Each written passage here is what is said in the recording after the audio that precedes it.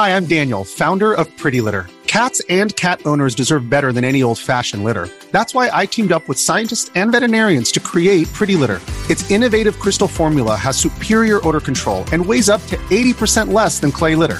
Pretty Litter even monitors health by changing colors to help detect early signs of potential illness. It's the world's smartest kitty litter.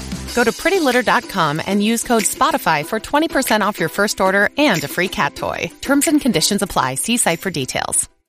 Hey everybody, this month's Roundup is brought to you by Fun Again Games. And hello.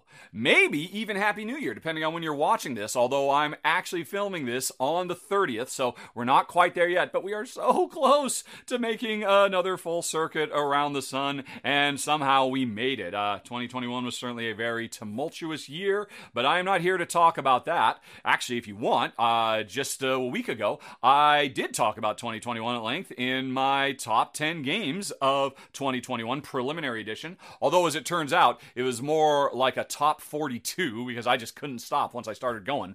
Anyway, though, today we are not looking back. 2021 is over, except for one thing, the month of December. Here's where I will give you the rundown on all the games my wife Jen and I played, and you'll also get to hear from Shay because he covered a game for the channel as well. So, without further ado, let's go over to Shay. Shay, take it away, buddy.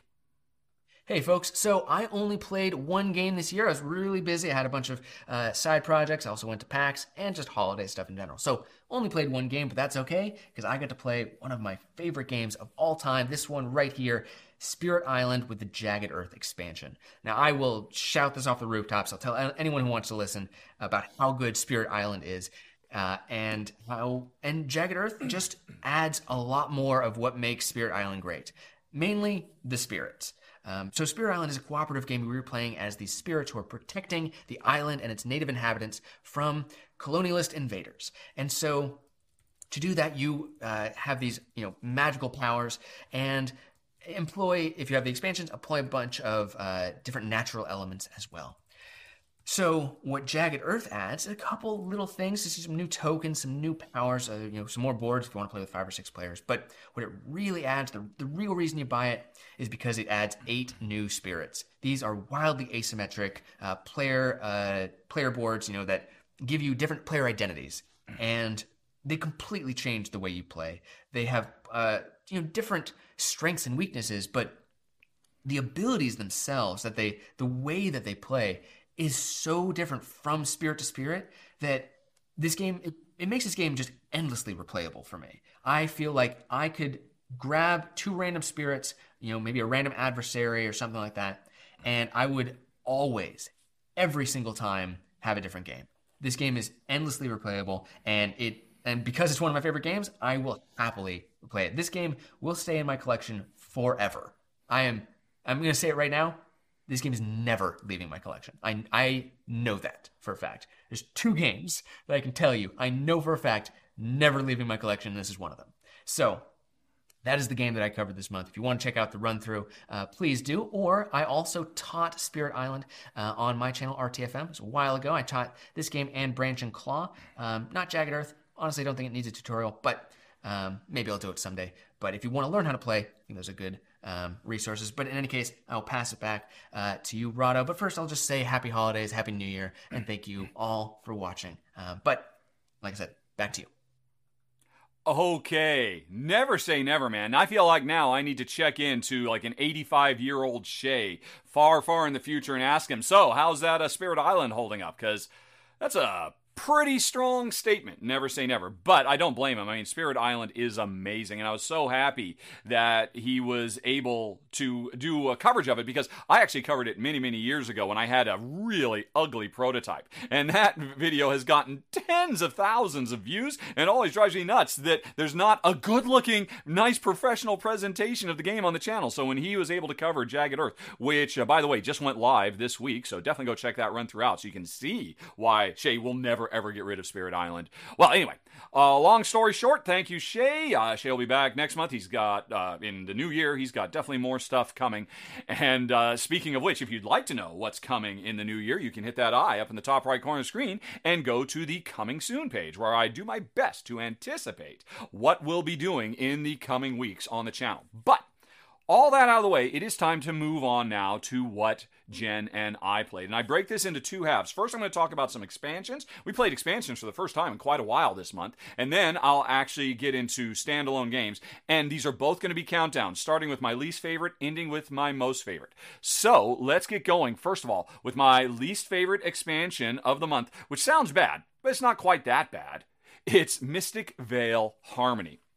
And I've got to say, both my wife and I love Mystic Vale, which is the card crafting game from AEG and designer John D. Clare, where it's a deck builder, but instead of building up a deck, your deck always stays the same side, and instead you're upgrading the cards inside your deck. It's always been brilliant. We've always enjoyed it. Plus, it's a really cool little push your luck game as well. And I finally got Harmony, which I've had for a couple of years to the table, and Jen loved it. I thought it was great. I think the main thing this new expansion adds is it just makes the game a bit more easygoing. It's much easier to avoid curses now, and the game just becomes a little bit more laid back and maybe harmonious. I think that's kind of the overall theme that's going on here, and my only problem with it was it almost made the game too easy. For the first time ever, and Jen and I, we've played this game a bunch, Jen was actually able to play her entire deck without busting, without spoiling.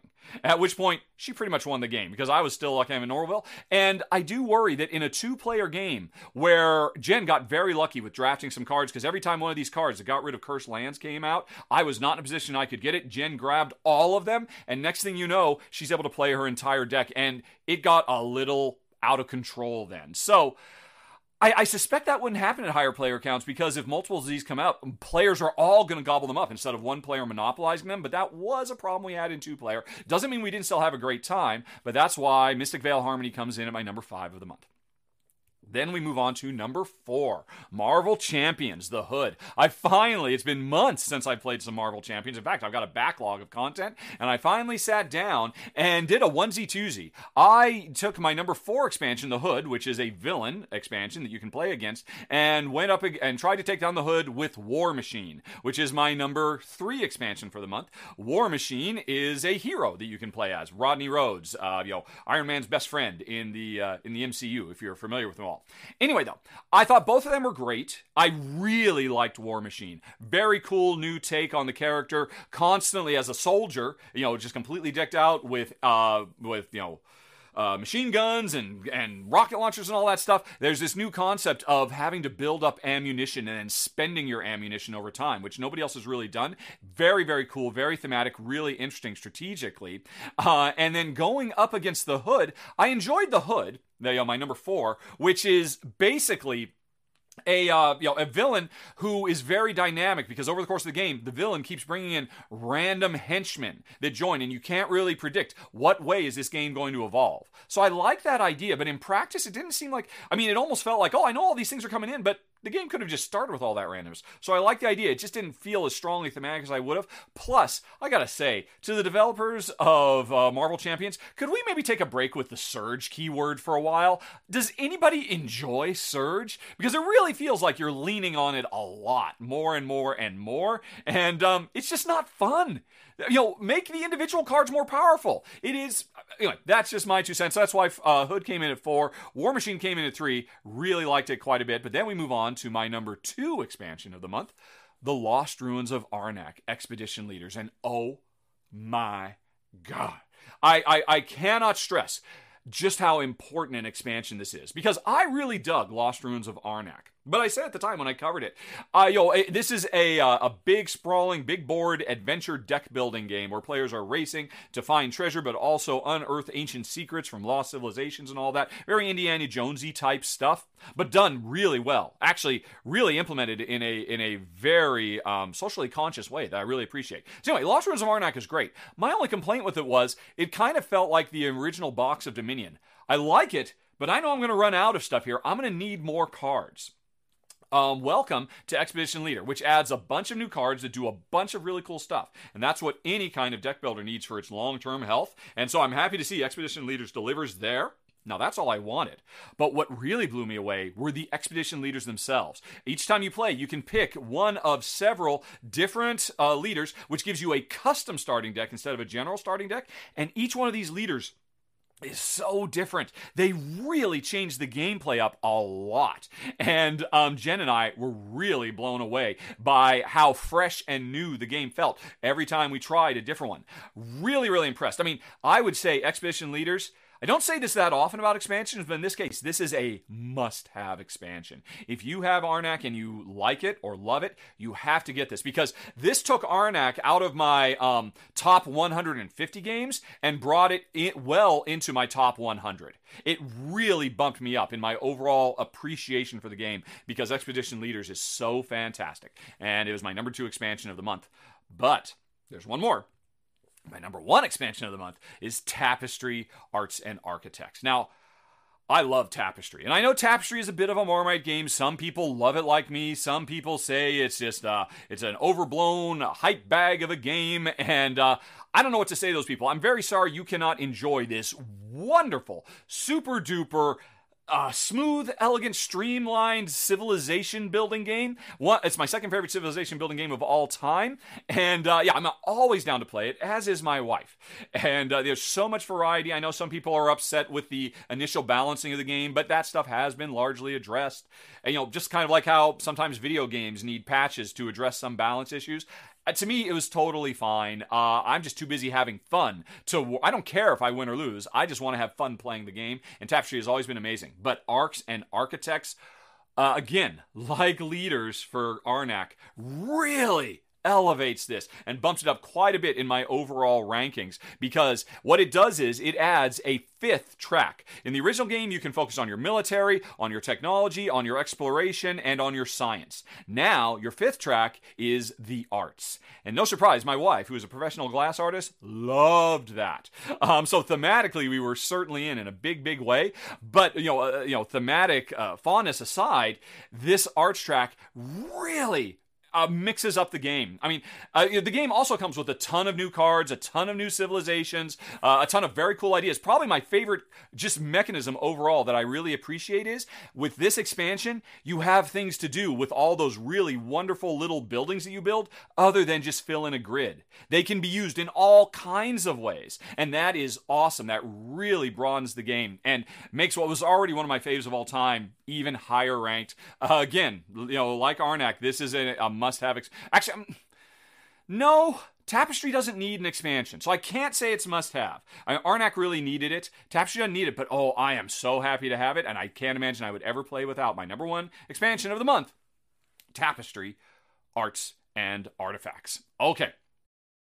This episode is brought to you by Reese's Peanut Butter Cups. In breaking news, leading scientists worldwide are conducting experiments to determine if Reese's Peanut Butter Cups are the perfect combination of peanut butter and chocolate. However, it appears the study was inconclusive, as the scientists couldn't help but eat all the Reese's. Because when you want something sweet, you can't do better than Reese's. Find Reese's now at a store near you. And now, folks, we're going to move on to the countdown for games of the month, starting with, at the top of my list, my number 12, Imperial Steam. And some of you are out there saying, what? Maybe you're throwing stuff at your screen. Maybe you're unsubscribing on the spot. Let me explain. This is definitely the definition of it's not you, it's me, Imperial Steam, because this game is absolutely brilliant. It's incredibly heavy. It might be the heaviest Euro game that my wife and I played this year, and it pulls it off. This is a brass Birmingham 18XX, one of those style games where you're generating goods, laying track, running your operation, dealing with investors to try to deliver stuff that you make in one city to another city on the rails that you have laid. We've seen this done in so many games. I mean, this is such well-trodden ground. Imperial Steam really mixes up the core formula in a lot of ways. There's a lot of really interesting new ideas here, and probably the most important one is the way it handles investors, because this is a very, very tight game. Money is so hard to come by, and if you make mistakes and bankrupt yourself, you could ruin your experience. But if you play smart, one of the ways you can make money is through drawing investors to your enterprise. But the thing is, to get that money out of your investors, to actually sell them shares, because the first step is get them interested, but then if you sell them your shares, what happens is you get that influx of cash based on your current share price, which is something you can control, but then you put them off in a little bucket off to the side. At the end of the game, they're going to need dividend payments. And what that means is for every investor you sold your shares to get that influx of cash, at the end of the game, you lose 10%. A flat 10% of your final score. So if you actually sell to 10 investors, you will literally lose 100% of your score. You will score 0 points, which money is points in this game. This is so brilliant. It feels real. And it's so tension-filled. It's an absolutely amazing idea because, make no mistake, you will do it. And it will make you sweat. But hey, if I do it and you do it, we both did it once. But I feel like I need to do it a second time. Am I ready to give up 20% of my final score to get that cash I need right now to finish building this factory so that I can ship the stuff to that city before you ship that stuff to that city because we're both racing to get that bonus? It might be worth, killing all the birds in the bush to get this one in the hand right now. And I think it's brilliant. But as I mentioned briefly, this is a cruel and harsh game. If you make mistakes, you will regret it. There's no safety net. This game can really mess you up. And it's also a very, very heavy game. So it was just a little bit too much for me and Jen. I appreciate the brilliance of the design. So much so that next month, in the new year, I'm going to have Shay do a run-through of Imperial Steam so everybody can see just how amazing it is. But it comes in at number 12 on my list because it was just too tough, rough and tumble. As much as I appreciate the design, like I said, it's not you, Imperial Steam, it's me, my number 12 of the month. Then we move on to number 11. Super Mega Lucky Box from Phil Walker Harding, if I recall correctly. And the reason I was curious about trying this is because recently, Rael Gaviola in the R&R show that we do every week, we had a top 10 games to take to family gatherings, and he listed this, and he really sold me on it as a roll and write that comes closer to traditional bingo than just about any other roll and write out there, but still turns it into a really interesting and satisfying game with a lot of compelling decisions to make all the way through the game. And so Jen and I tried it out. We were both very impressed by it. We both really liked it, and I completely agree with Ruel. This is the epitome of a game that is easy to take and show to first-time gamers and try to slowly convert them to the dark side. Come and join us. This is a great, great gateway game, and Jen and I really appreciate it. That said, it comes in at number 11 because while it has that great use, and I would certainly enjoy playing it anytime, there are so many other roll and writes that are so much heavier and richer and deeper. Your Hadrian's Walls, your Fleets, the dice games, your Pandoria Merchants. If I'm going to play a roll and write, I want to play something a little bit heavier. So this has a use. I would play this with my niece and nephew. I would play this potentially with my mother-in-law. But just me and Jen, as hardcore gamer geeks, it's just a little bit too light for us. So the brilliant Super Mega Lucky Box comes in at number 11. Then we move on to number 10, Evolution New World. And now, bear in mind, this was a paid preview for a game that's going to be launching on crowdfunding in January, and I'm going to be doing a preview video of it then.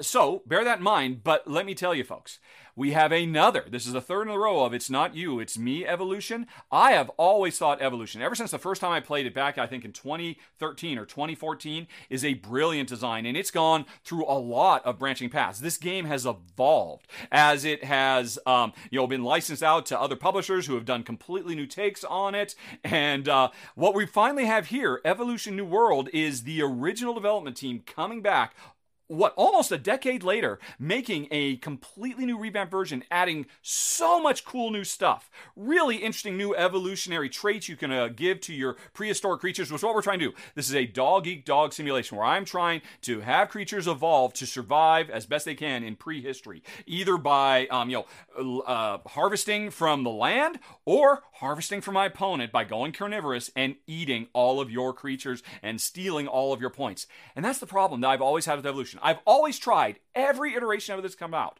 I have always thought it's brilliant, and it's just gotten better and better and better over the years as it continues to evolve, as more and more designers put their stamp on it. And now, here's, we got this new one. I think it's the best iteration of Evolution next.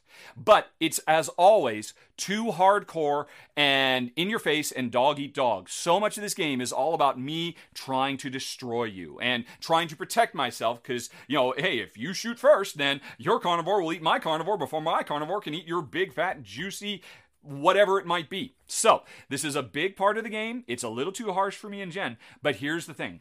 Good news, everyone. You'll be able to find out more about this when the game goes live, in crowdfunding later this year. And at that point, my run-through will go up as well. I just described the basic game. Finally, after almost a decade, what I've been waiting for, solo and co-op play are coming. Now, I haven't gotten a chance to try either of these modes yet, but I suspect if I had, this would have gone from my number 10 of the month to probably my number 3 of the month. Because Evolution has been and continues to be one of the best modern designer card game systems ever. Anywhere. I mean, it stands toe-to-toe with your Race for the Galaxies, with your Res Arcanas, with your Terraforming Mars. This is some of the best card play you'll ever see. If you enjoy head-to-head dog-eat-dog. If you don't, you might want to check it out when it goes on Kickstarter anyway, because if you're a Care Bear like me, co-op is coming. And so I'm so excited about that. But for now, just playing the basic rules, Evolution New World's my number 10 of the month. Okay, then we go on to number 9, Blazon, which is another paid Kickstarter preview. This, my run-through for this will be going live when it goes live on Kickstarter, I think maybe next week, if I recall correctly, maybe in 2 weeks. Anyway, though, this is another very, very cool card game. There's 2 halves to this. It's got a very interesting card draft system, because what we're trying to do is emblazon all of our family crest by playing these cards to shields and following the true, real historical rules of heraldry. Apparently, a lot of focus was put into the development of this game to honor and be true to this medieval and Renaissance era art form that we are actually practicing.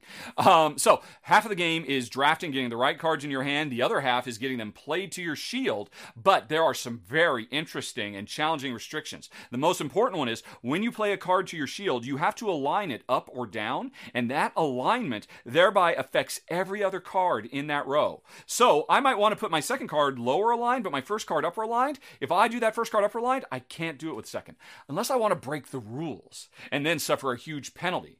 But I could break the rules temporarily. This is a really interesting thing. Unlike most of these kind of card/tile laying games, you put the thing down, that's it. You live with it till the game is over, you get your final score. One of the things that's most brilliant about this, you put the stuff down. You hit whatever achievement, whether you're trying to have fidelity or whether you're trying to be noble or whatever. You score those points for getting this, even if you break the rules to do it. And then later on, as you get more cards, you can override your previous things. It's like you can paint over your mistakes. And I love it. Now, this is really restricting, and it's hard to pull off, and the timing is tricky, but it gives you this whole extra level of complexity that takes this above and beyond a typical, 3x3, lay all your cards out in a grid thing. The fact that you can you can purposely make mistakes to get short-term games, but then fix them later, if you can get the right cards to do it. And it's a gamble. And there's a lot of very, very cool stuff going on in my number 9 of the month, Blazon. Then we go on to number 8, Azul Queen's Gardens, which I'm just going to come right out and say it right now, folks. I believe I played every iteration of Azul, including the original one, and this is the best Azul has ever been. And I'll tell you why. One name: Castles of Burgundy. This is Michael Kiesling revisiting his super mega hit. I mean, Azul is one of the biggest hits of the last half a decade, and with good reason. The original Azul is a brilliant design. There's been really interesting takes and updates and tweaks. Some are very cool. Some actually maybe aren't quite so cool. But for my taste, Queen's Garden is so much better because you still have the same basic Azul tile drafting. It's been modified a little bit, but the same basic idea of how you get your tiles comes in. But now you take those tiles and you put them in a queue that feels straight out of Castles of Burgundy. And on future turns, you then place those out onto a growing hex board that feels straight out of Burgundy. And so, Azul meets Castles of Burgundy equals yes, please. This is absolutely fantastic. I am not a big fan of abstract games, and Azul has always been a relatively abstract game, but I really enjoyed this, because Castles of Burgundy is one of my favorite games of all time. So, bringing these two great tastes and seeing how well they taste together is really fantastic. The only reason it doesn't rate higher, this is another one that would have easily made my top 5 of the month, but when I rate stuff, I also take into account my wife's predilections, and she thought it was cool. But I'll be honest, she would have preferred to play regular Azul. She just felt, it's interesting. I would say maybe the biggest thing that hardcore Azul fans might find a little lacking in Queen's Garden is it's a little bit more forgiving. It's not quite so hardcore.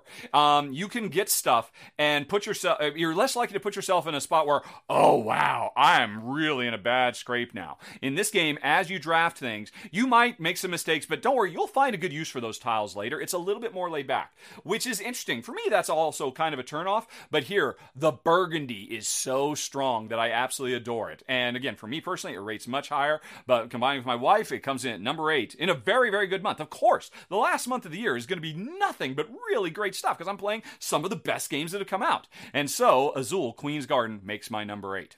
Okay. Then we go on to number 7, Sriracha. Now, this thing came out of nowhere. I was contacted by the publisher in Thailand, and I said, sure, send me the rules. I get contacted by publishers around the world all the time asking, would you cover our game? And I read the rules, and 9 times out of 10, I say no, because either it wouldn't be a good fit for me and Jen, or because I just look at it and say, oh, I just don't think that's a very good game, or whatever it might be. So Sriracha contacted me, and I took one look at it and said, oh my gosh, I have to try this game, because the combination of mechanisms is just right up my alley. I have talked many times about how in love I am with entangled drafting. You know, the idea that, hey, on my turn, I've got to take a bundle from all these options that combines one thing with another thing. And I want the one thing, but I don't want the other thing. That entwined or entangled drafting is brilliant, and it's so good here. Because what you're doing is you're grabbing a ship card that brings in construction goods you need to build buildings, and you also, at the same time, grab a blueprint to let you build buildings. Because what we're trying to do in this game is get the goods to build buildings to score points. It's a very simple, streamlined game. I mentioned in my run through, this feels kind of like in the same zone as Lost Cities or Azul or Sagrada. Really simple, elegant rules, but surprisingly deep gameplay. Because there are a lot of compromises. I take this ship because it's got the resources I need, but it gives me a blueprint that I can't build right now, but I gotta get this thing built. Because if you build up and you don't get your blueprints built as they come in, you start suffering huge penalties. But the other thing is, when you build those blueprints, you get bonuses that will help you combo string into other builds. And this game is really satisfying. You'll have to watch my run through to see why, but both Jen and I were very, very impressed, and this is definitely a keeper for us. My number 7 of the month, Sriracha. Then we move on to number 6, Savannah Park. Oh my goodness, Kramer and Kiesling, every time they get together, they make magic, and Savannah Park is no different. This one just barely missed, if I recall correctly. No, it was in my top 20 of the year. Didn't quite make my top 10, but that is no slight against it because it's such a beautiful, elegant puzzle. What you do is you set the game up. Everybody has their own board full of little tokens that have a bunch of savanna animals. Giraffes, rhinos, zebras, and impalas, antelopes. I'm not quite sure. Ostriches, and the tiles have combinations. There might be a tile that has an ostrich and a giraffe, and there's another one that just has an ostrich. There's one that has a giraffe. Everybody has the same tiles, and they put them randomly on their own board, so they have the same layout, and then when gameplay starts, I pick a tile. I pick my elephant ostrich tile, and I pick it up from where it is on the board, randomly where it was placed, and I put it in one of the empty spots. Everybody else has to find wherever they have that tile and do the same thing on their board. And I guarantee you, their board is very different than my board. And then my turn is over. And then you do the same thing, and you say, oh, okay, I'm going to grab this triple zebra tile, and I'm going to move it. And now, I don't want to move my triple zebra tile. My triple zebra tile is in a really good place. You're going to make me move this thing? And the tricky thing is, what we're ultimately trying to do is get groups of the same animals together, because your biggest group of elephants, your biggest group of zebras is going to score you points, especially if you can put in watering holes amongst them. So the trick is you're basically playing this kind of shuffling tile game, picking things up, moving them out of the way so that other things can go where you want them to go, and you have to do so much long-term planning in this game. It's so simple. I could teach the rules to you in less than 2 minutes, and about halfway through the game, you say, oh my gosh, this is so deep! There's so much I have to consider! And that's my favorite kind of elegance, and that's what Kramer and Kiesling do so well.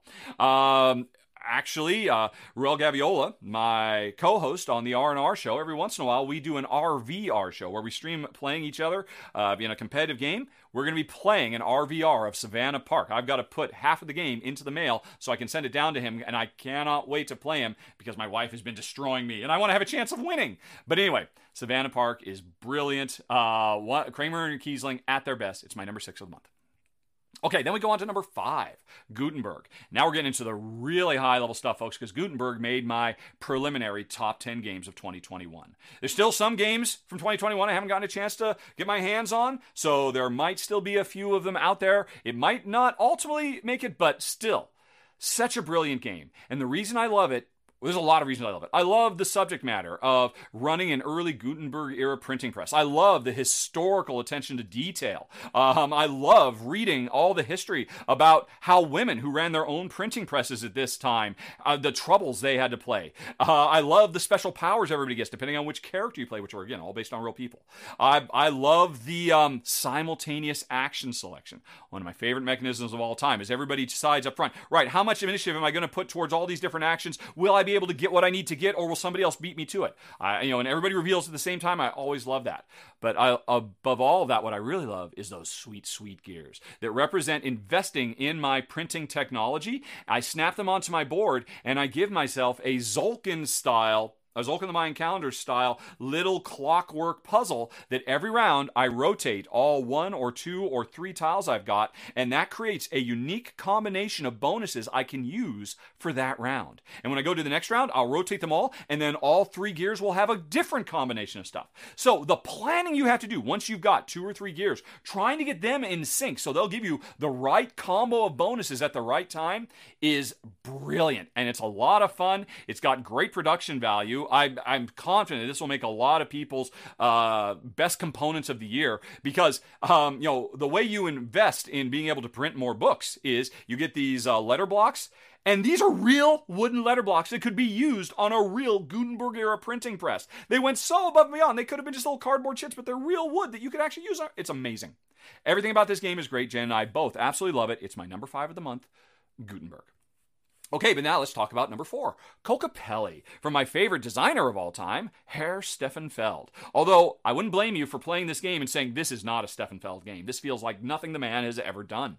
And it's true. And that's one of the things that makes me love it so much. It's Stefan Feld. I think I've probably 30 of my 400 games are his designs. He's my favorite designer, and he can still surprise me by coming up with something so far out of the blue. This is a game of celebration. It's a very smart card-playing game where we're trying to play cards to start celebrations in our village that will give us special powers. The trick is, once I start a celebration, you, my neighbor, can play, if you've got the right cards, you can play those cards to my celebration and finish it. And then you'll score points. I'll get some passive points, and my special power will be gone. And that may sound like, some people think that's a really mean game. It's a mean-spirited game. I don't think so. Because the trick is, to finish a celebration, you need to play 4 matching cards to it. In my deck of cards, I only have 3.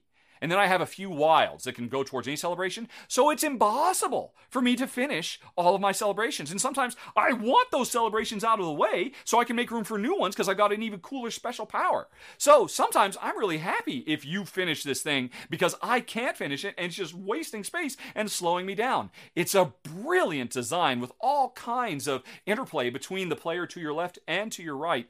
And it also works really well as a 2-player game. Now here's the interesting thing. I covered Kokopelli when it was on Kickstarter a couple of years ago, and I loved it then as well.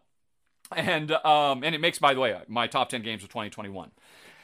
The 2-player rules have actually changed in some pretty significant ways since I did my original prototype run-through a few years ago. And I had read on Board Game Geek, a lot of people who watched my old video said, we do not like the new 2-player rules. We wish they had left it alone the way it was in Rahdo's old video. And I thought, well, geez, okay, I guess I got to try this.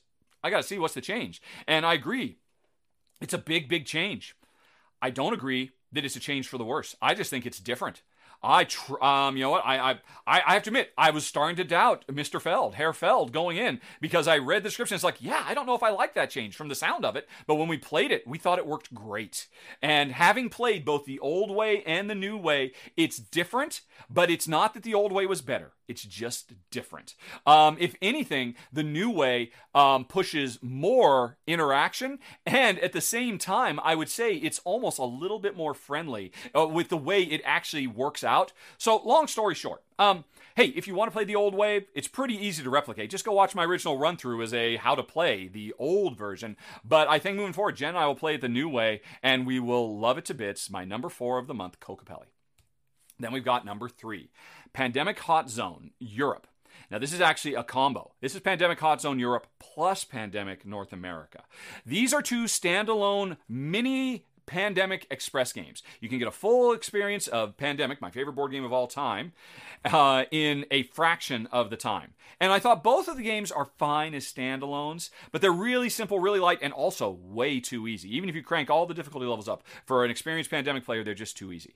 So, on their own, North America and Europe, these two standalone games, would rate probably in the sevens, high sevens, which is kind of damning praise for me because I love Pandemic so much. But here's the deal. If you get both of these games, and the cost of both of these games is less than the cost of most standalone games today because they're really, really inexpensive games. They are priced to move. If you combine them, you have a new Hemisphere variant. You have to download the rules for this variant on the Z-Man website. And if you're a Pandemic fan, I strongly suggest you do because it's brilliant. What happens is, it's for 2 players only. I'm playing the North American map, you're playing the Europe map, and we're both playing our own games of Pandemic. We're both controlling our own team. It actually kind of borrows the solo play mechanisms from Pandemic Fall of Rome. But here's the thing. It's not a solo game. It is still a cooperative game. Now, instead of 4 diseases, we have 6 diseases. 3 on one map, 3 on the other. Our powers still work. We can still share. We have a communal archive that makes it easier in some ways and harder in other ways to trade cards back and forth as necessary. And it's brilliant. I thought it was fantastic. I really enjoyed it, which is saying something because generally I'm not a big fan of becoming a general where I control multiple characters. But here it was so good. I accepted it. But forget what I thought. My wife, Jen, she says this is likely her favorite way to play Pandemic, period. And we have played every iteration of Pandemic many, many times. We're both diehard Pandemic fans, and my wife really loves it. I love it. She really, really, really, really, really loves it. This was her game of the month, and it's my number 3 of the month. Pandemic Hot Zone, North America plus Europe with the official Hemisphere variant. Okay, now let's go on to number 2, Corrosion. Oh my goodness. Another one that made my top 10 games of the year. This is absolutely fantastic. And like the game I mentioned earlier in this roundup, Gutenberg, what I love more than anything else about this game is how it uses time, the passage of time through actual cardboard mechanisms on my board. Things that I have to rotate to represent things happening. And I have everything I do, every choice I make centers around trying to get the right assets into the right place to combo with other assets on a very, very harsh schedule that I am in control of. Time passage like Tzolk'in the Mind Calendar or Gutenberg, another one of my top 10 games preliminary of 2021, is, I think, fast becoming one of my favorite tropes in the board game industry, and Corrosion does it in such a cool new way with so many really interesting features, including, most importantly, the fact that you can control time in this game. Most of the time, games like this, time goes forward inexorably. You just have to deal with it. Here, if you make the right decisions, you can feel so powerful because it's up to you to decide when time moves forward. And it's so important to decide because as time moves forward, this is a steampunk factory that you run, and the steam is making all of your equipment, all of your engines corrode and rust and eventually seize up and die. You have to throw them away. So all your machines you build only have so much time, and the more time that passes, that's less time you have to use your machines. And even worse, the building components, the little cogs, they'll rust away too. And so you don't want to move time forward. You want to spend more time with your machines. But by the same token, this is a deck building game, and everything is driven by playing cards from your hand. And when you play a card from your hand, it doesn't go into a discard pile. It goes into the factory. And that engineer that you played, you have to wait 2 or 3 or 4 turns of the wheel. This represents shifts, in the factory before you get them back. And you're desperate to get those cards back. So you're desperate to make the wheel move, but you're desperate for the wheel to stand still. And these two things create such an interesting tension. And then on top of that, the game has so much variety. All these really cool special machines you can build that change up from game to game. Cool awards, unique bonus objectives you can be chasing after. And of course, the deck building can really mix up. And then on top of everything else, if all that weren't enough, this is a game that does a brilliant job of players being able to follow other players. It's an idea that goes back to Puerto Rico and earlier, but it's done in a really fresh new way here that I really love, that really leverages decks building in a very smart way. I love everything about this game. It was in my top 10 games of 2021, and I don't see that changing. It's my number 2 of the month. It's Corrosion, but there's one more, folks. Gollum. Or I'm sorry, Golem, for folks who are bothered by such things. Although, apparently, if you live in Australia, it's officially pronounced Gollum down there. So just imagine I'm down under. Anyway, Golem is another game that made my top 10 games of 2021, and I don't see that changing. This is a brilliant, rich, and vibrant design set in, telling the mystical story of Jewish rabbis creating golems to help, save their people from oppression in, medieval Prague, if I recall correctly. Now, the game doesn't go into the dark elements of these mythic tales, but it does get to the heart of it, because the Golem stories are all about man's hubris and a power getting away from them, and that's a big part of this game. Because what we're doing in this game is we are actually building golems out of clay, animating them so that they can do tasks. The game doesn't talk about what the tasks are. Like I said, they kind of they try to keep the darker portions of this story out. So we just do tasks, which can score us points. That's great. But here's the thing: these golems are constantly gaining in strength and power, which is represented by them moving further and further to the right on the board, which means they get access to more and more cool special abilities that will help you. But at the end of every round, if you have not trained your students, if you have not given your student pawns enough knowledge so that they can move to the right on the board and keep up with the golems, then the golems are out of control and you lose tons of points. It's painful. So you have this really interesting conflict of, okay, these golems are going to get more powerful no matter what. So I've got to make sure I keep training my students to keep them going. But if that's all you focus on, you're leaving so much other stuff. There is so much to do in this game. And if you look at it, I know it's overwhelming. It's a board full of a billion icons, and it takes a bit to get your handle on it, but trust me, it does become second nature before your first game is over. The icons themselves, there's a lot of them, but they're all really simple. They're all get gold, get points, convert one thing into another. They're not that hard to figure out. It's just overwhelming when you first see it. It looks like an alphabet soup of stuff, but the actual language that is spoken through these icons is very straightforward. And an interesting thing about these icons, I really respect that publisher Cranio Creations actually went to a very respected Jewish scholar who was very, very big in the academic studies, and he reviewed everything they were doing to make sure they were handling everything with respect and authenticity, and he actually put his name on the game, signing off on it as a game that treats the subject matter well, authoritatively and respectfully, and that is awesome in and of itself. I want to rate the game up higher for that, just to reward Cranio for doing something that everybody in the industry should be doing now. That's a great element of Golem, but you can put all of that aside. If you don't care about any of the theme, this is one of the heaviest games Jen and I played this year. It is one of the best games we played this year. I absolutely love it. Just looking at it now makes me jonesing to play it again. And there's so much to talk about. Go watch my run through. I haven't even talked about the marbles. There's a marble shoot in addition to everything else that's going on. I could go on for hours, but I'll just leave it as saying Golem is my number one game of the last month of the year, 2021. And that's it, folks. Oh, my goodness. Oh, Jen and I had a good time this month. Maybe a bit shorter list than in the past, but there was a lot going on in December. Hopefully, you all had a good December. Hopefully, happy holidays are in everybody's past, present, and future as we move forward into the new year. I will be back once again to do a roundup at the end of January, folks. And again, in the meantime, hit that eye in the top right corner screen if you want to see what's coming soon for the month of January for the new year for 2022. And otherwise, I hope you have a very, very nice day. Thank you very much for watching. And also, thank you to the sponsor of the show, Fun Again Games. Have a very nice day. Talk to you later. So long. Bye-bye. When you need mealtime inspiration, it's worth shopping Kroger, where you'll find over 30,000 mouth-watering choices that excite your inner foodie. And no matter what tasty choice you make, you'll enjoy our everyday low prices, plus extra ways to save, like digital coupons worth over $600 each week. You can also save up to $1 off per gallon at the pump with fuel points. More savings and more inspiring flavors make shopping Kroger worth it every time. Kroger, fresh for everyone. Fuel restrictions apply. Boom! Hey, everybody. We are out. The show is over. Looks like, I think when we started, I had 90. I've got 80 viewers now. So, wow, a bunch of you stuck around. Or a bunch of people left and a bunch of new people showed up. But, woohoo! Oh, my goodness. That was a lot. Okay.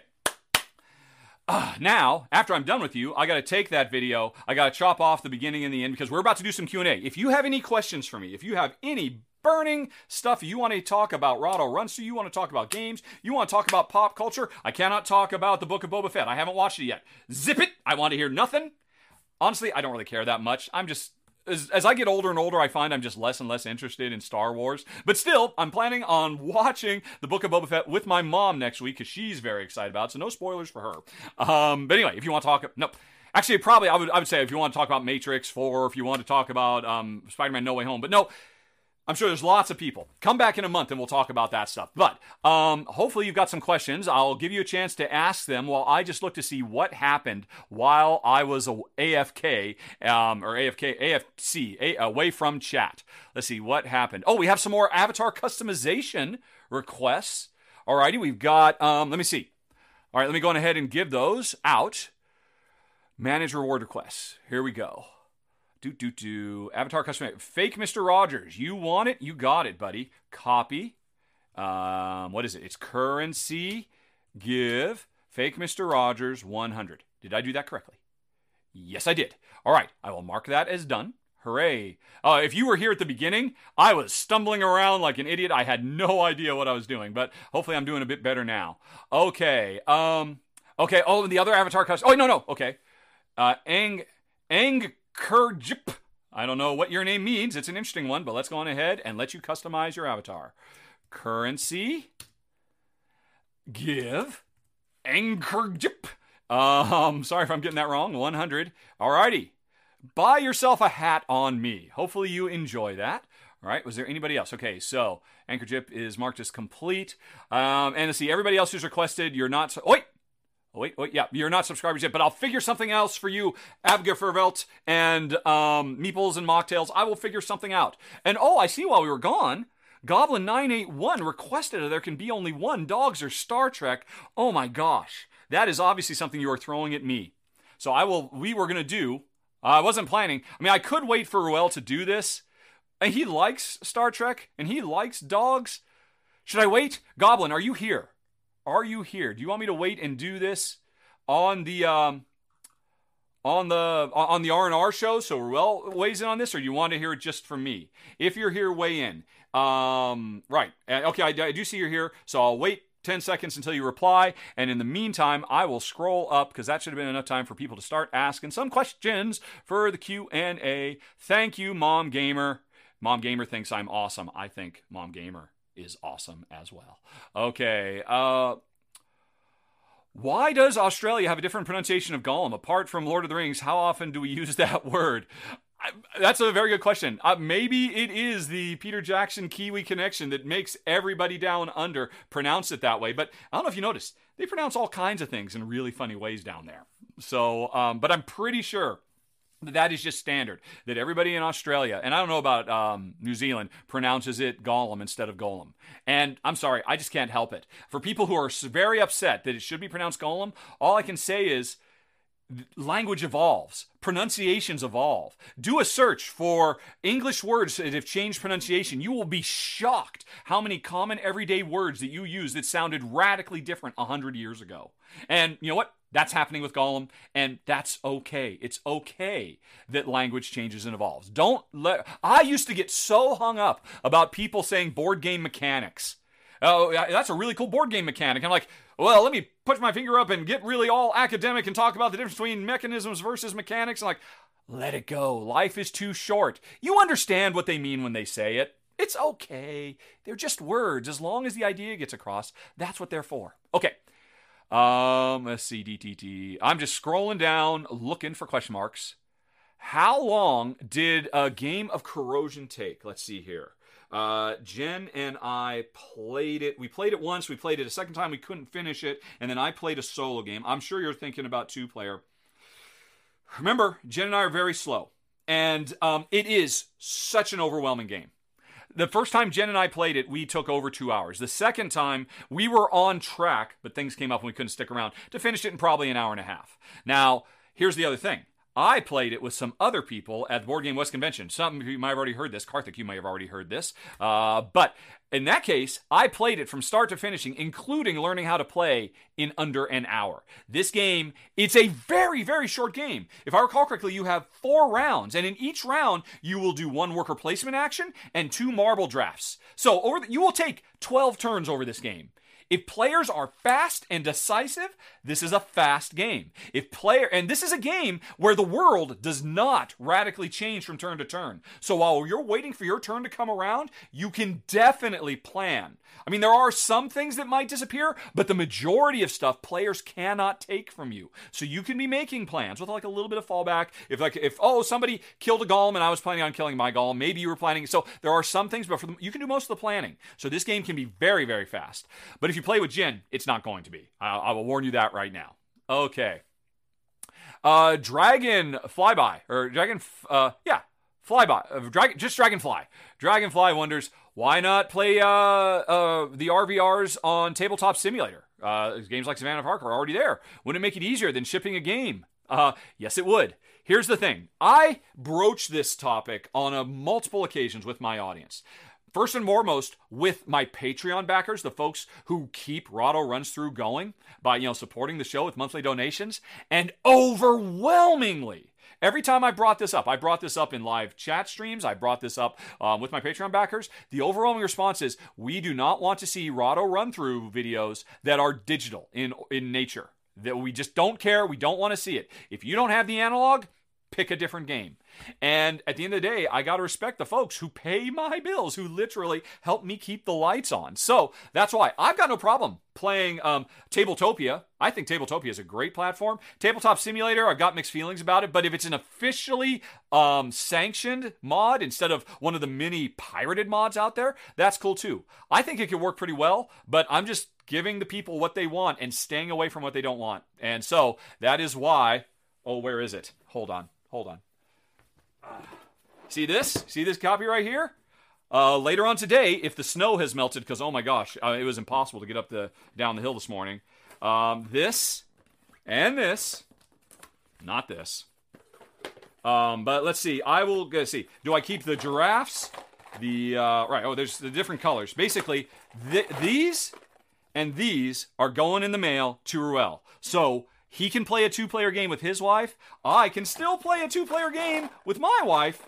And the 2 of us will be able to play it when we do the RVR next week. Someday, I will get down to Los Angeles and I will recover what is mine. But it doesn't really matter because really I'm only ever going to play this as a 2-player game anyway. So I don't need all this extra stuff. So that's the plan. I'm pretty happy with it. When it occurred to me, I could not sleep at all last night. I was up till like 4 o'clock in the morning thinking about Rahdo Runs Through stuff and how could I do this. And when I realized, I can just send half. I was so happy.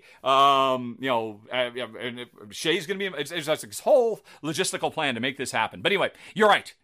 All that would go away if my audience didn't vehemently despise the idea of a video done on Tabletopia or Tabletop Simulator. So that's why. It's a good question, though. Dragonfly. Alrighty. What is the heaviest game I've played? Or one you didn't play because it looked too heavy? The heaviest game I played... I played a few Spielworks games, Antiquity, and what else? No, actually, oops. What just happened? Oh no! I killed the avatars. I was closing PowerPoint, and I killed the avatars. Don't worry, folks. We'll be right back. They're coming. Auto-connecting in 5 seconds. Oh, silly me. Okay. Right. I think the avatars are coming back now. Sorry about that. Oopsie doops. I've got 2 monitor systems. I got this monitor and that monitor. That monitor, I was just okay, PowerPoint is done. I don't need to keep that running. And I accidentally, and I just clicked it and I clicked again because it didn't look like I closed, but I closed the stream avatars. But they're back. Everybody can continue hugging and doing all the rest of it. Let's see. Okay. Sorry. What was the question though? Oh yeah. Honestly, my gut feeling is maybe Arkwright. Arkwright really floored us in a big, big way. It was way, way, way, way, way far beyond too much for us.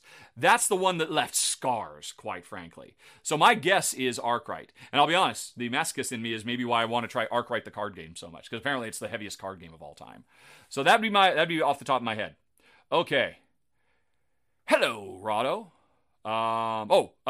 You were introduced now by Selma Bits and Pips. Hi, Coney. Or hello, new subscriber.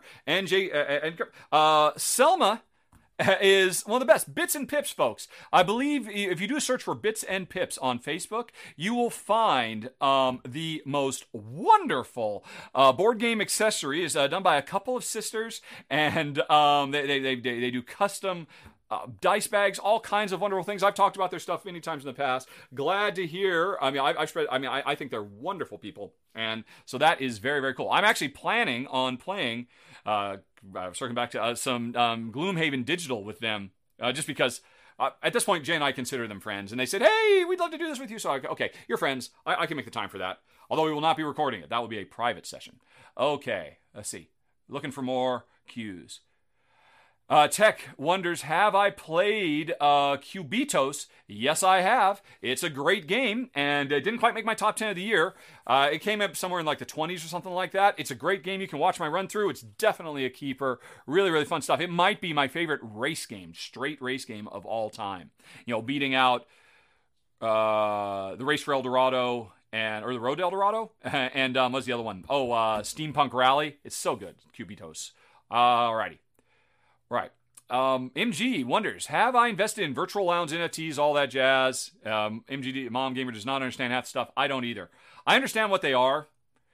I've talked to Jen about, hey, do you want to do this? Because, we do have investments. We are modest investors. I had pretty big successes financially back when I was in the video game industry as a creative director for 20 years. So we do have long haul investments that we can't touch until we retire and stuff like that. Retirement. But, so Jen does monitor those things. And every time I bring it up, she says, nope, I refuse. I simply refuse. If I don't understand it, I don't want to know about it. I don't care. The less I think about it, ignorance is bliss. As long as Jen doesn't know about them, she doesn't know what she's missing. She doesn't care. So we have stayed a metric boatload away. All righty. Oh, thank you, Empress, for resubscribing. Although I think maybe that happens on Mac. I'm not quite sure. I don't quite understand how all this stuff works. But anyway, what makes me think, asked Forest of Glass, that the Ruins of Arnak is socially responsible? From Forest of Glass's view, it looked like a general appropriation of Central South American cultures. Kind of gross. Love to play. Couldn't get past that part. Here's the thing, Forest. I totally understand that. That makes total sense. That is, at a casual glance, exactly what's going on. But if you read literally the fine print throughout the rule book, there are, there's all the rules, which are very well done, but there are also sections throughout explaining the thematic trappings. And the reality of that game is, it is literally fantasy, because we are not, what they have supposed is a group of Indiana Jones-style archaeologists who have literally found a long-lost island where there are no modern-day societal connections to it. Everything has disappeared. Long lost, it's all gone. And the rules, of what I think is most beautiful about this game is, the rules are super duper clear that we are there 100% for the advancement of knowledge and science. We are not there for fortune and glory, kid. Fortune and glory. That is far away. And they have architected a situation where it is not the typical Indiana Jones person coming in and saying, it belongs in a museum. In England, it belongs in a museum. In America, how about it belongs in a museum in the country of origin, Indy? Come on, man, get with the times. And the thing is, Lost Ruins of Arnak took that into account and proposed admittedly, fantastical story where there is not any appropriation. There is not stealing architectural antiquities and art from native peoples, because there's literally no connection. And and I guarantee you they did that on purpose because they did not want to. I mean, they could have just said, hey, this is Indiana Jones, and oh, look, we're going to Peru. They could have easily done that. That would have been easier for them, quite frankly. But, and arguably, it probably would have made a more attractive game for some people because they would like the historical verisimilitude. But they chose not to do that. They made a fantastical thing. Never mind the fact that there are spiritual beast creatures that, by the way, you don't kill anything in this game. You have to appease the spirits of the land. You don't fight anything. You don't kill anything. There's no violence. It is a game 100% devoted to exploration and the sharing of knowledge. The rules specifically say we are here to collect and share the lost stories of this civilization. And I think that is very socially responsible. I think that was a conscious choice they made, and that's why I give it a big thumbs up. Your mileage may vary, totally understandable, but that's where I'm coming from. Okay, Cassandra was wondering, how do I compare Sriracha and Overboss? That's a good question. I rate Overboss higher, I will admit, in large part because it's about making 8-bit or 16-bit video game Legend of Zelda worlds. So I am more engaged in the literal fantasy I find myself in. Sriracha has a lot more. I mean, Overboss is very straightforward. Put the tiles down. Put other tiles. You're really stretched because Overboss is a lot closer to Cascadia. You could ask the same question, Cascadia or Sriracha. You could ask all three of these because they all have a lot of the same DNA. Sriracha does have that that element of, I got to pick two things and maybe they won't mesh well, maybe they will. But it has this whole other game to the side of resource management, of getting resources, of having very strict limited storage to store those resources, and the things you're trying to grab are in these other games, you're trying to grab the landscape and the thing that lives in the landscape. In Sriracha, you are trying to... the landscape already exists. You already have your city you're trying to build. It's your little board. So you are trying to draft the things that go into your landscape and the resources you need to build them. So it's a different stress. It's a different tension. It's a different juggling act than either of those other games. That would really be what separates them, I think. Okay, let's see here. Force of Glass, yes, you must subscribe to have an avatar. Which by the way, if you scroll down below, there's a whole section called Stream Avatars below the video right now that goes into the particulars of how you interact with them, how you can customize them, stuff like that. Favorite cold weather comfort gear? Ask Gator Dave. Honestly, these slippers. I wear these slippers for 6 months out of the year. Oh, they are so beaten down. They are so rough worn. I probably need to replace them, quite frankly. I love that they got a sole. Gert, we have a dog door so that our beagles, Daisy and Gertrude, can just go and take care of their business in the backyard. But we also have chickens in the backyard, and Gertrude has gotten terrified of those little velociraptors and refuses to go out there. So for the last year, we've always had to take her out, 5 times a day and let her do her business. And I just love, it's just so satisfying not to have to change shoes. Just to leave these on and just walk out. They're slippers and they're shoes. I love them so much. When the summer comes and it's too hot and I can't wear them anymore, I kind of feel sad. So I guess that would be my favorite one. Probably not what you were expecting. Okay. Right. Oh, and Goblin says it was aimed at me, but let's see. Okay, so we'll do your this or that, which is an excellent one. Ruel, if you're watching this, watch out. A really tough choice. Star Trek versus Dogs is coming for the next R&R show because Goblin 981 is a monster. Okay. Right. What game bits out of the plastic are bad for players? Level Murphy 666. You're asking about, honestly, I have not played Spirit Island for probably 3 years. I'm having a hard time parsing the question, but go watch the run through that Shay just did on the channel today. It'll probably answer your question. Okay, Dragonfly.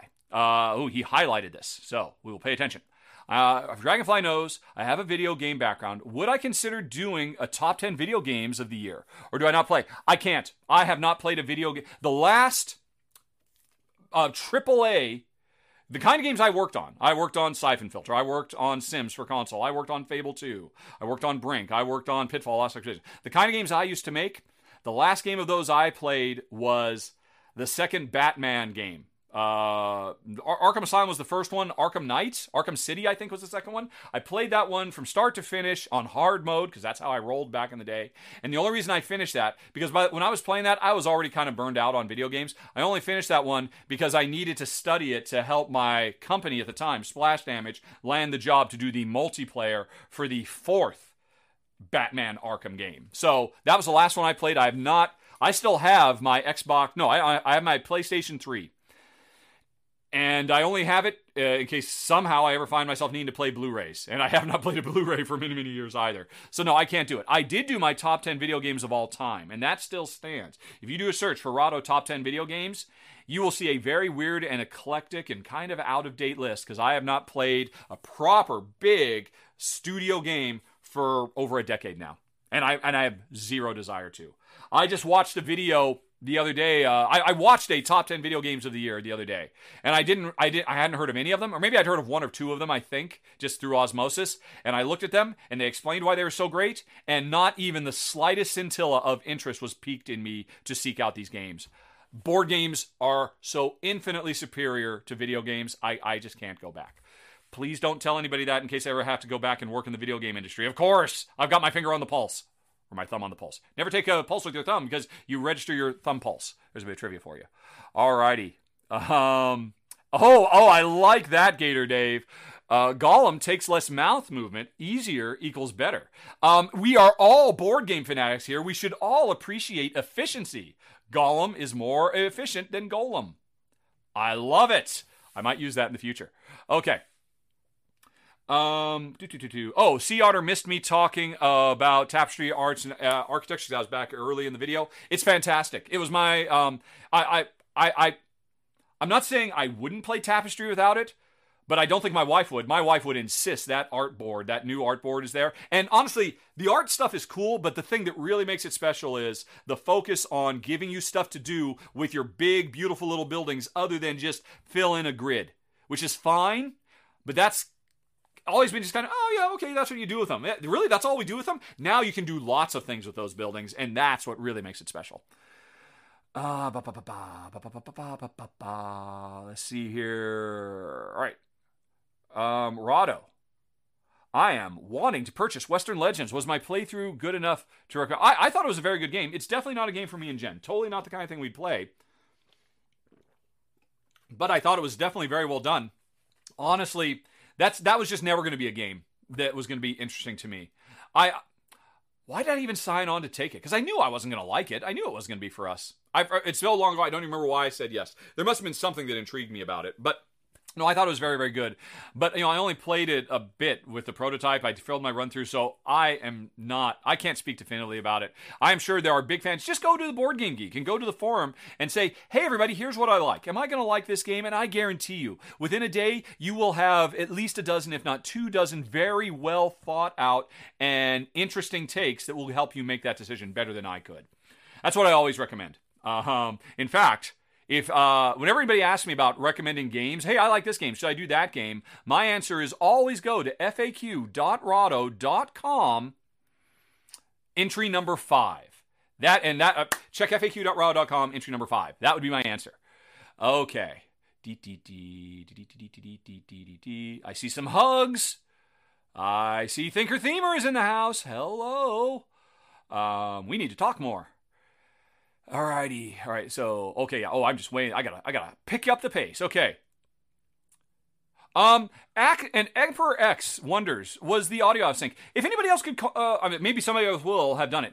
Ever since we've started doing streaming, I get every time, there's always one person that says, hey, it seems out of sync for me. I go back and look and it always seems fine to me. Maybe I'm just not sensitive to it. I can totally bet that lip syncing sensitivity is probably something that some people, whoa, I don't even notice if it's like 5 milliseconds off. And other people will notice it if it's just even the tiniest bit off. I don't notice it. I'll be interested to see if other people did. I hope it's fine. It should be fine. If it's not, I don't know why. And more importantly, I don't know what to do about it. Oh my gosh. Doing these live streams is challenging. There is so many technical hurdles you have to jump through to put on a good show. Okay, what else have we got here? All right. Oh, thank you. Hamman says it was synced for you. That's good to hear. Let's see. Oh, and I see Dragonfly wants to bomb me. Okay. I hope it was satisfying. All right. It's questions. Question marks. Doop, doop.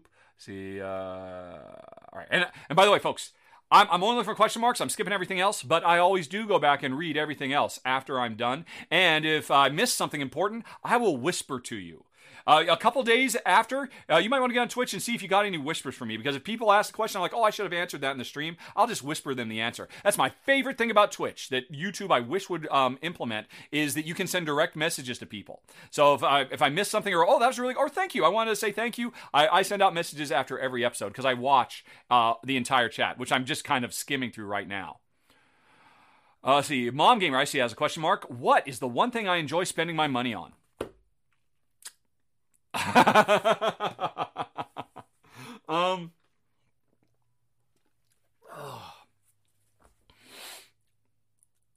don't know how to answer that. I'm a cheap person. It hurts to send money. Okay. I can't say broadly, because generally speaking, I do not like. Both Jen and I are super duper cheap. We never splurge on ourselves. We always look, and the best example I can give for that is, over the last 20 years, I have always tried to keep up and have a decent cell phone that I can use as a personal digital assistant and all of that. So, you constantly have to upgrade, because eventually, they kind of, the OS makes them not work anymore. It's all a racket, of course. There's no reason that my old Kyocera Wince phone from 20 years ago shouldn't be able to work as well as it does, but for whatever reason it doesn't, and you got to keep going up. But I have always, every time I get a new phone, I get a 5-year-old used phone for under $100. I've always done that. And then I always just like, oh, this is so slow, this is so painful, Google Maps just won't run, blah, blah, blah, whatever. This year, I cheated, or I bought myself a Samsung, a Z Flip 3, and I love this little thing so much. Oh my gosh, I love this. I just love doing that. It feels so good. I love doing that. I love feeling like I'm Captain Kirk without having to sacrifice. I mean, this is a flagship phone that is absolutely amazing. Faster than the laptop I use. I can see with this phone, with such a big screen, why so many people, for years, why do people spend all their time on their phone when they got laptops? Oh, because they get good phones. They get new modern phones. Now, don't get me wrong. This is a refurb. I got this for 50% of its actual price, because I still wasn't going to pay ridiculous whatever. I think these are like $900, and I got this for like $400. Jen said, you know what? It's Christmas. Get yourself one. For once, get yourself a nice phone. So I saw this. It was refurbed. I got it. And this is the best thing I've bought in years. It is so nice to spend money and treat yourself. I never treat myself. I treated myself to this. I love this little thing. Oh, I love I programmed it. So the one problem with it is it had bad battery life, very bad battery life. I mean, they have a tiny battery to get so much power in such a tiny little form. So what I do is I'm running a little subroutine that every time I close it, it puts it in power saving mode. And if you do that, it's got good battery life. It's fine. It's just a little hack you can do to get, if you read about the Z Flip 3s, you heard their terrible battery life, just make them go into power saving mode when you close it. You're not using it, it's fine. But then I also, while I was there, I said, let's see, when I close it, it makes a little Mario coin sound. Yay! So that's what I've lately enjoyed. But generally speaking, no, I do not enjoy spending money. Because it's kind of an anathema to both me and Jen. I didn't used to be that way. In my 20s, oh my gosh, I was so fast and loose. I was so irresponsible, and I was so overly generous. I mean, the first time I gave a homeless man, on the streets of Seattle, a $20 bill because that was all I had, and I wanted to give him something. I mean, Jen just, her jaw dropped. I'm like, what? It's gonna be okay. I'll get another $20. He needs it more than me. I don't do that anymore because after being married to my wife for for over 30 years, she has instilled in me much more frugal and responsible monetary decision making. And obviously we've changed each other because that's a successful marriage. We've changed each other. We've adapted to each other. Okay, Goblin981 says, as someone who didn't play the game, what did I think of the Uncharted trailer? I don't know. I didn't see the movie trailer? I generally don't watch movie trailers. You must be talking about that, and I couldn't say. I hate trailers. I hate spoilers. I hate I couldn't tell you. I'll probably watch it. I have to admit, I'm not that into it. I don't care that much about it. These days, pretty much the only movies I care about are Marvel movies when it boils right down to it. Let's see here. Question mark. Apologies if I missed any question marks. I'll try to catch them later. What are my thoughts of Brass Birmingham 2-player? Oh, it's fantastic. I did a run-through for it. You can go check it out. Did I? I did a run-through for the original Brass as a 2-player game with the, at the time, unofficial variants, which have since mostly been adopted and become official. I've always thought it was a fantastic 2-player game. Honestly, when Jen and I played it, we never really felt like we were sacrificing. I recommend it as a 2-player game. I don't know if everybody will agree, but I can do that in part because I've only played it as a 2-player game. And maybe if I were to play it as a 4-player game, I'd say, oh my gosh, there's so much missing that this ruins it for me and I can't go back to... I've had that happen sometimes. A game I previously thought, oh wow, this works great 2-player. And then I play it 4-player, like, oh my gosh, I wasn't even seeing half the game. And that's always an eye-opening experience. Maybe that's true for Brass, but as I said earlier, ignorance is bliss. Alrighty. How much so do we get? Well, I've been in here for a while, but last I knew, I think we had like 5 inches this morning, which I know is not a big deal to folks in, the upper Midwest or anything like that, but, that's very unseasonal. And we live at the top of a very, very steep hill. Jen had to go to a doctor's appointment this morning, and it was hairy going down. And when she came back, she found she literally could not drive back up the hill, and she had to park about... It's not a half a mile. It's probably like a quarter of a mile away, and then trudge back up through the super steep hill in the snow. But as I understand it, it's supposed to warm up. I wouldn't be surprised if it's mostly melted away by now. Alrighty. Sliver says audio sync is 90% of the time an issue with the individual computer having experienced a delay and not the stream itself. I have certainly heard that. I've certainly heard other folks in live streams saying, oh, is it out of sync for you? Literally just refresh your browser. So maybe that's what it was. I'm not sure. Okay.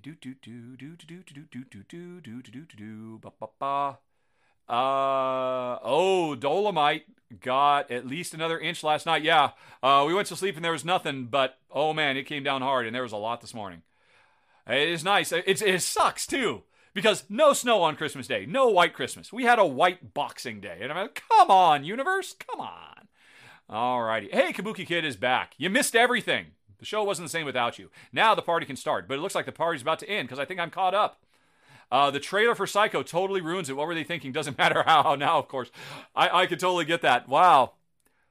I am so lucky that I didn't know anything about Psycho. I knew stab. I knew the trope. Well, I didn't see Psycho. I saw Psycho in a film appreciation class in college. And I knew nothing. So to me, I went in expecting one thing, and then, of course, let's not spoil it. It is what it is, and it goes where it goes. And I went on a wonderful roller coaster ride. Would it have been cool to have no idea what was coming, to not know that it wasn't coming? But yeah. Anyway, Fem Sensei wonders, do I do VR? Yes, both Jen and I do it. We do not play any games. I got an Oculus Quest 2, right? Is it a 2? I think so. It's the black one. It's not the new wider one. Oh, that pisses me off so much. I finally got one, and then like 6 months later they say, hey, look, here's a new lighter one that's better, has higher resolution, and is half the cost of what you just paid. Screw you, buddy. Screw you, Richard Ham. You missed the window. And that makes me so freaking bitter. But anyway, that's neither here nor there. I got it to try to play games. And I did, I wouldn't consider, this is from the question earlier, do I play big console games? There are no big console games on that. At least there weren't at the time. The Vader Unleashed, that was cool, but it was more of it was more of an interactive roller coaster ride, really, when it boils right down to it. It wasn't really a game. So anyway, I got it. I tried several things. Didn't find a single thing I liked other than using it for fitness. And at first, not Beat Saber. There is a free version, a browser-based version of Beat Saber. I can't remember the name of it now, that was excellent. And I started using it for free and doing exercise with it, and it was great. And then we tried Supernatural, which is, I think it's like $60 for a year's subscription, and you get like a personal trainer, and you get, personalized. And Jen and I use that. We should be doing it twice a week. Right now, we're maybe doing it once a week, both of us. And New Year's resolution to get back to the Supernatural VR and be better at it, because we're paying for it. Alrighty. All right. Very big fan from Romania. Welcome, R. Patrice. Welcome from Romania. That's very cool.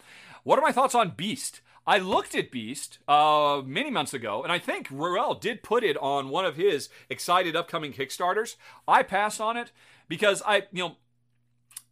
generally speaking, hidden movement games where one person's sneaking around and the other players are trying to find them or trying to avoid them or whatever the case may be, those just generally tend not to work very well for me and Jen. And, I mean, I like them in theory, and I appreciate them when I play them. I mean, mind management is so brilliant, but they just aren't the kind of thing we want to go back to.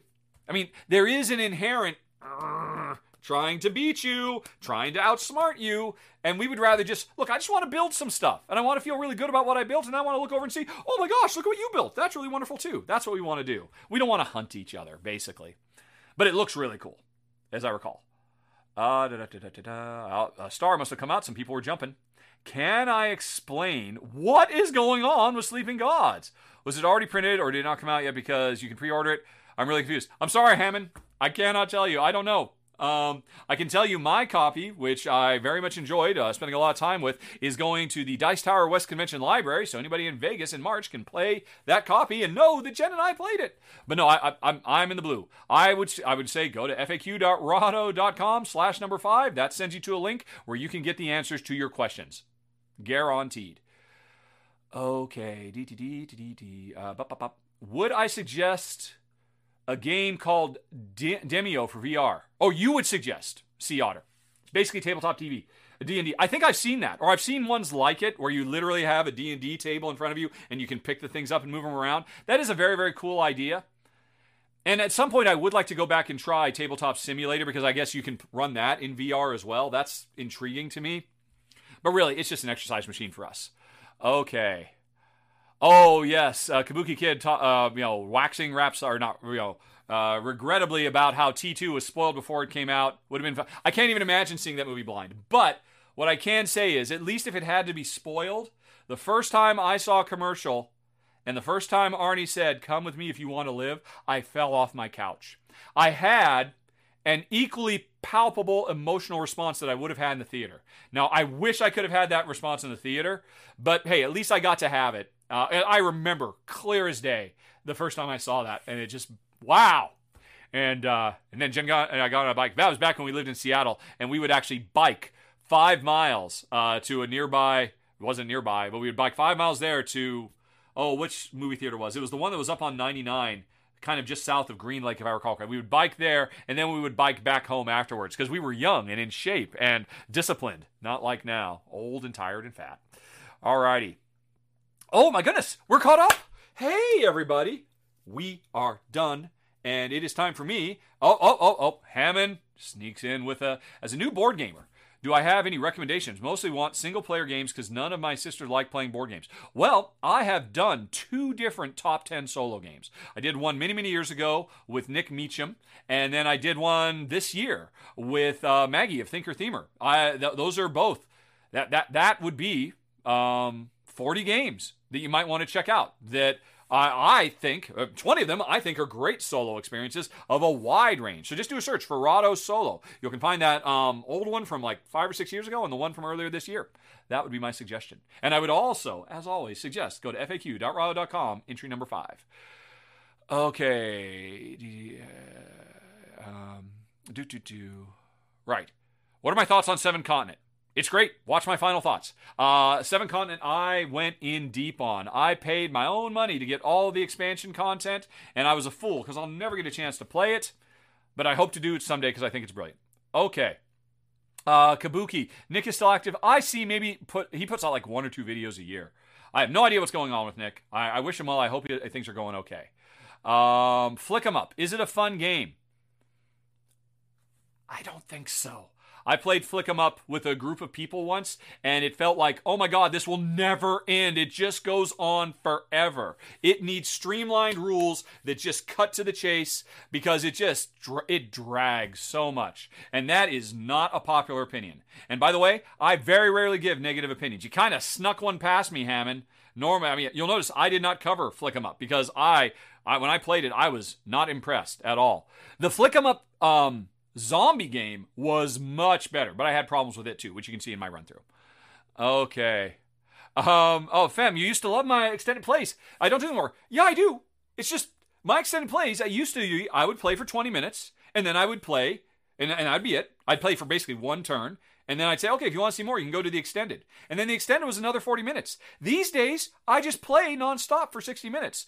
So I just combine them into one. So you're not missing out. Don't worry. I think you're still getting, on average, just as much content. And if you wanted, after 20 minutes, you could find a break, pause, and then come back an hour later and pretend that we went to the extended play. Let's see.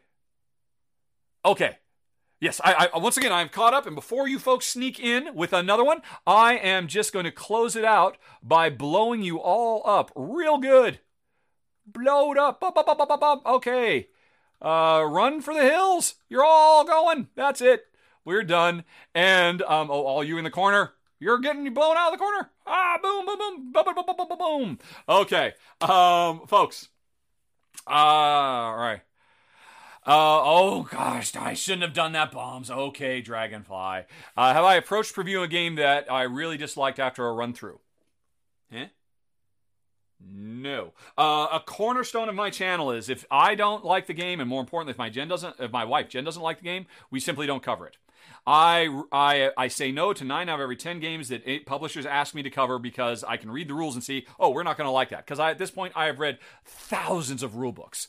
I can get a very, very thorough and accurate understanding of what the game will feel like very often when I read rule books, and so I can decide whether we like it, and then I pass if we're not going to like it.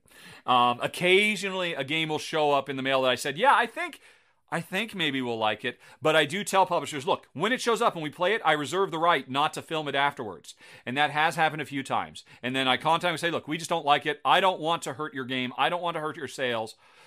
So tell me who you want me to send this to, and I'll put it in the mail, and hopefully it'll go to a house where somebody does enjoy this game, and they can talk about it instead of me, because I don't want to crap all over anybody.